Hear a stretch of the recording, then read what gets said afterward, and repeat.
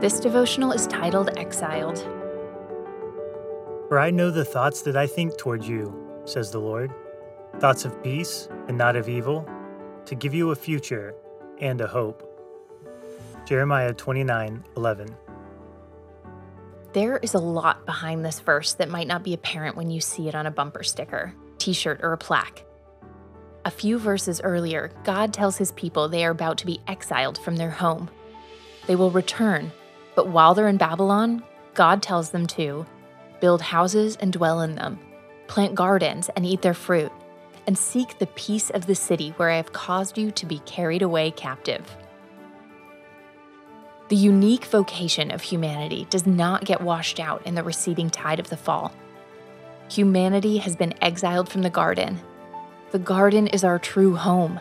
The garden is a physical place with physical manifestations of this vocation. But the garden is much more than that. The garden embodies the relationship God intended to have with humanity, and we are commanded to cultivate that garden. During this period of exile from the physical garden, our task remains. We are to dwell on this earth as the exiles of Israel lived.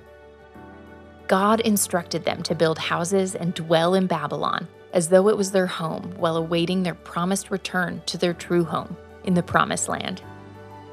While we live in exile in this fallen world, we are to make it our home. We are to build houses and establish relationships. Since we are exiled, we must do this by faith. And we are to seek the peace of our current world. The best way to seek peace is to live our lives in harmony with the original intentions of the garden, because we carry its vocation with us. Ponder today.